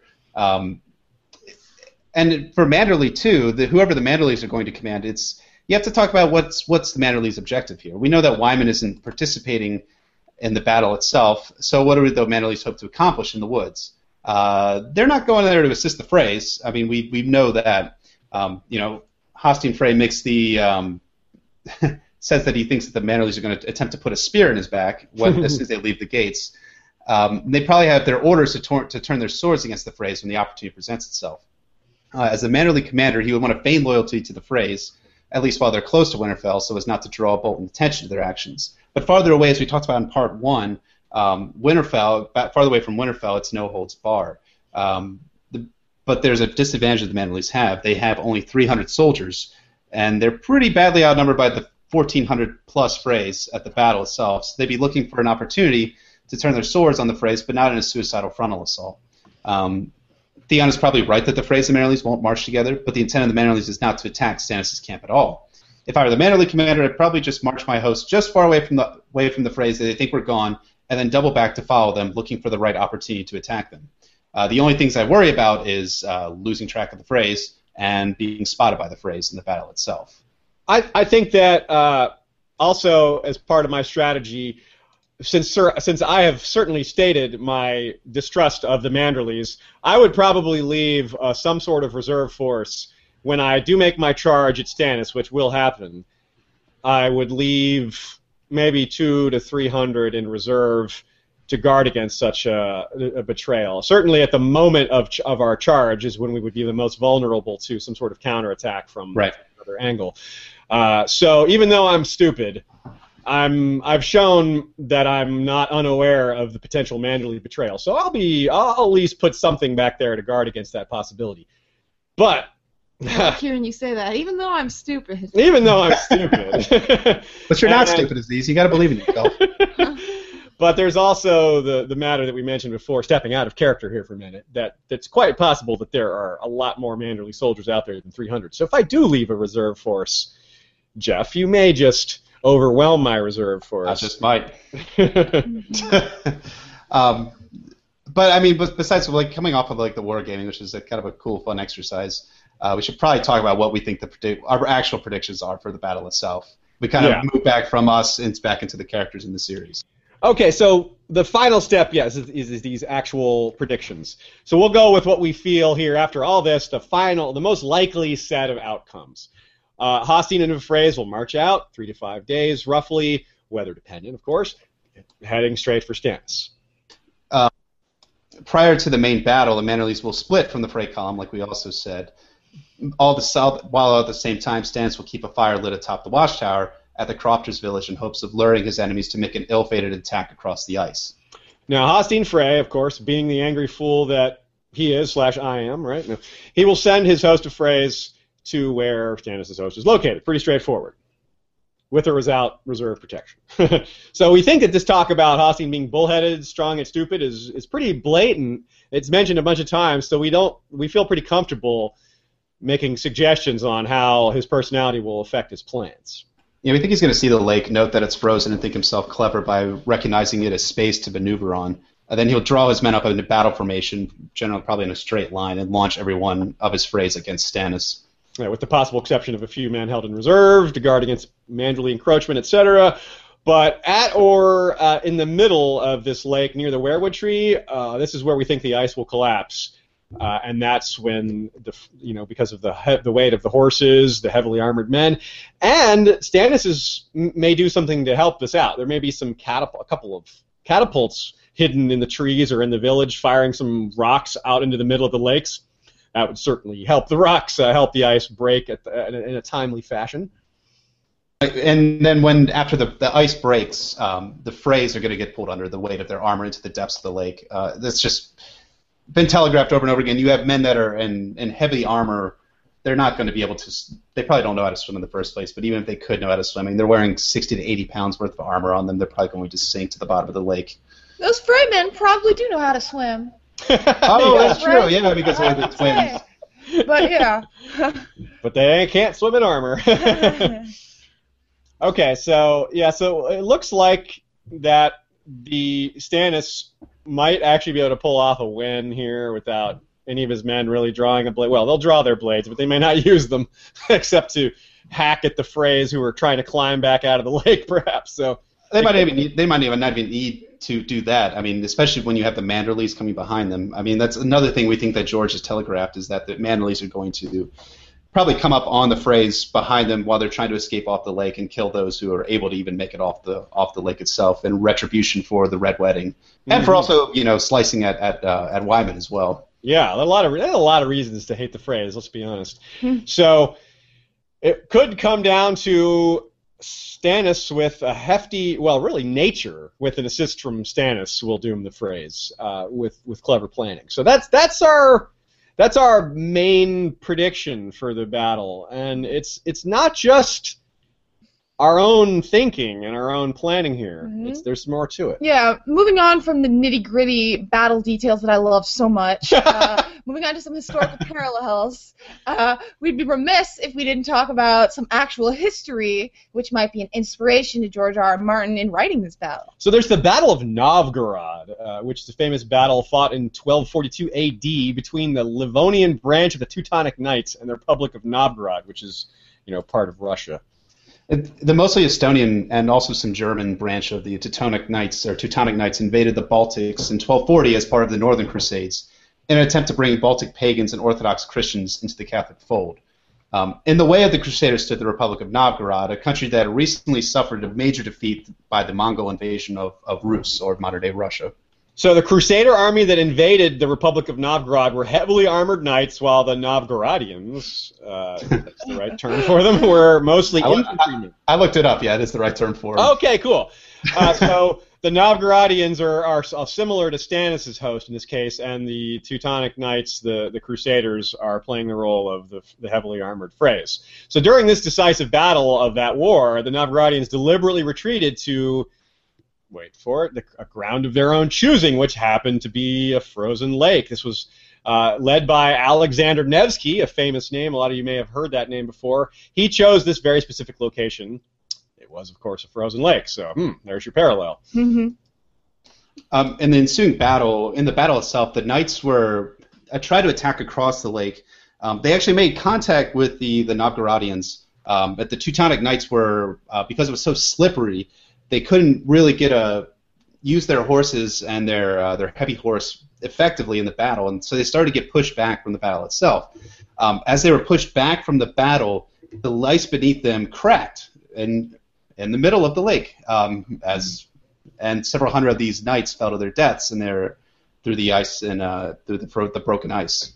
Thus, the Novgorodian infantry force was victorious against the heavily armored knights, something that wasn't accomplished again in Europe. That is, infantry defeating heavily armored knights for another 100 years or so. So, pretty big deal. It also speaks to how confident they must have been and how easily, that's part of why the trick works, is you got an overconfident enemy. So if the historical parallel for what we think will happen in the Winds of Winter isn't apparent yet, historians have come to call this battle the Battle of the Ice. Coincidence? Not likely. Not likely. So join us in a few weeks or so for Part 3, the final installment of the Battle of Ice. In it, we'll focus on the aftermath of the battle, including reactions from the Night's Watch and the rest of the North. Now, Stannis is a man who plans several steps ahead, so perhaps all his comments about being dead or hearing that he's dead, that comment that we've come back to a couple times, maybe this is part of his plan. But even if he wins, he still has a lot to face. The Battle of Ice might turn out to be the cakewalk compared to what's coming. There is still Roose Bolton, a far better commander than Sir Stupid, and his Northmen who won't be affected by the weather and the unfamiliar terrain like the Freys, and Winterfell itself. Few people have confidence that Stannis can assault Winterfell successfully, but Theon showed us that you don't always have to use brute force to capture a strong castle. Trickery is possible, as is betrayal from within. There are men inside Winterfell who might prefer Stannis to Bolton, especially if the former has just won a major battle. Someone could just open the gates for them. There's also the matter of all these Frey and Karstark surcoats and banners just lying around. The funny thing about winning a battle where everyone falls into the water is no one gets cut up, so you have all these uniforms that aren't soaked in blood. A lot of them will end up at the bottom of the lake, perhaps, but some surely could be recovered. Not soaked in blood, like I said, though maybe a bit frozen with lake water. So if a host bearing Frey and Karstark banners, bearing white and blue twin towers and sunbursts, shows up at Winterfell holding Lightbringer as a trophy with a few heads on spikes, well, visibility won't be great, so individual faces won't be clear, and as we know, men see what they want to see and expect to see.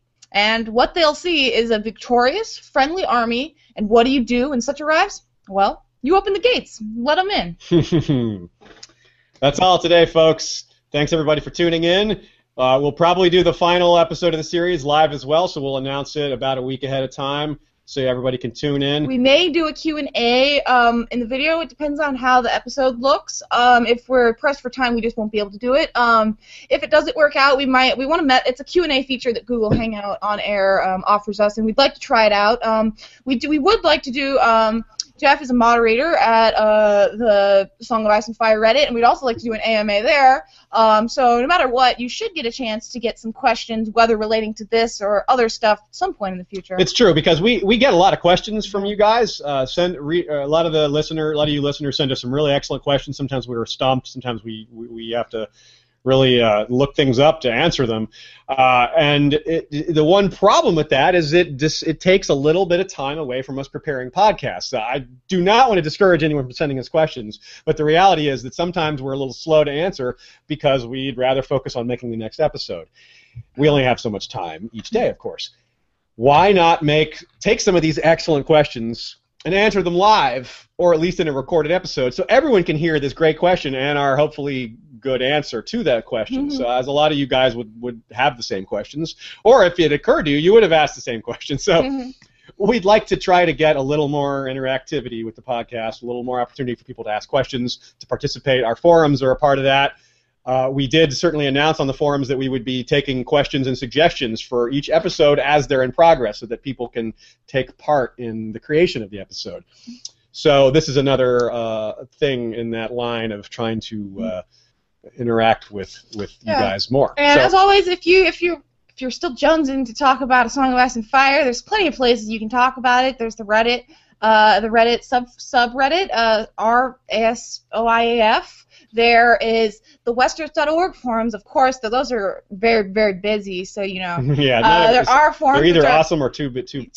Much, yeah. But our forums, which have a sizable amount of people talking there now. There's that. I'm sure there's tons of places that you frequent. But anyway, so you send us questions, send us feedback on this episode as well. If you have some things you want to see in Part 3, now's the best time to let us know because, of course, Part 3 is the last chance for this particular topic to get any kind of play. Then we'll be moving on to other topics and the World of Ice and Fire in 2 months. So we will see you guys again as soon as Part 3 is ready. Thanks again, Jeff, for being here, and make sure to check out his blog and give him some feedback as well. Yeah, thanks guys for having me. It was a lot of fun this time around. Right on. So everybody, we'll see you next time. Valar Morghulis.